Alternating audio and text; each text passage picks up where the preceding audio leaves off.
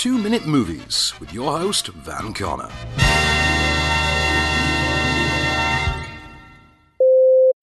Doing for fairies what Elf did for, well, elves, Godmother marks the single finest feature film thus far of the still in its infancy Disney+,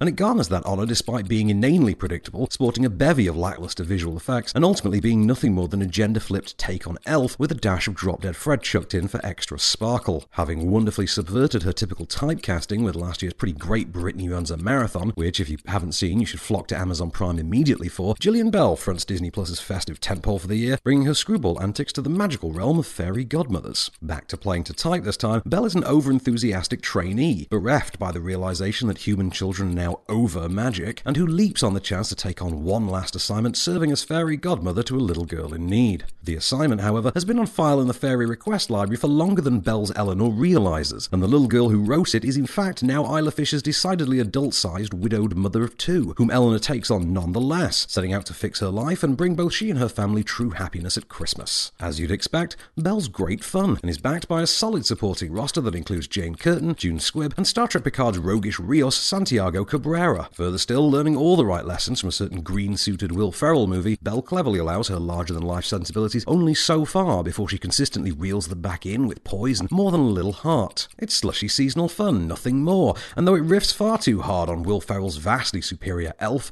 Godmother is still far and away Disney+'s most successful feature effort to date. Typecasting may abound, but if ever there were a project to send Gillian Bell's way on that basis, Godmother is it. It's also nice to see the pretty charming Cabrera bag himself the role of romantic lead in a mainstream vehicle, something he pulls off pretty effortlessly, and there's a feel-good factor that ultimately wins the day for Bridget Jones director Sharon Maguire's efforts here. Seemingly aiming itself solely at the viewership of mothers and younger daughters, it wouldn't quite cut the mustard on the cinematic stage, but as wholesome, engaging, and charmingly funny cookie-cutter Christmas entertainment on streaming, Godmother's a solid 3-star festive romp.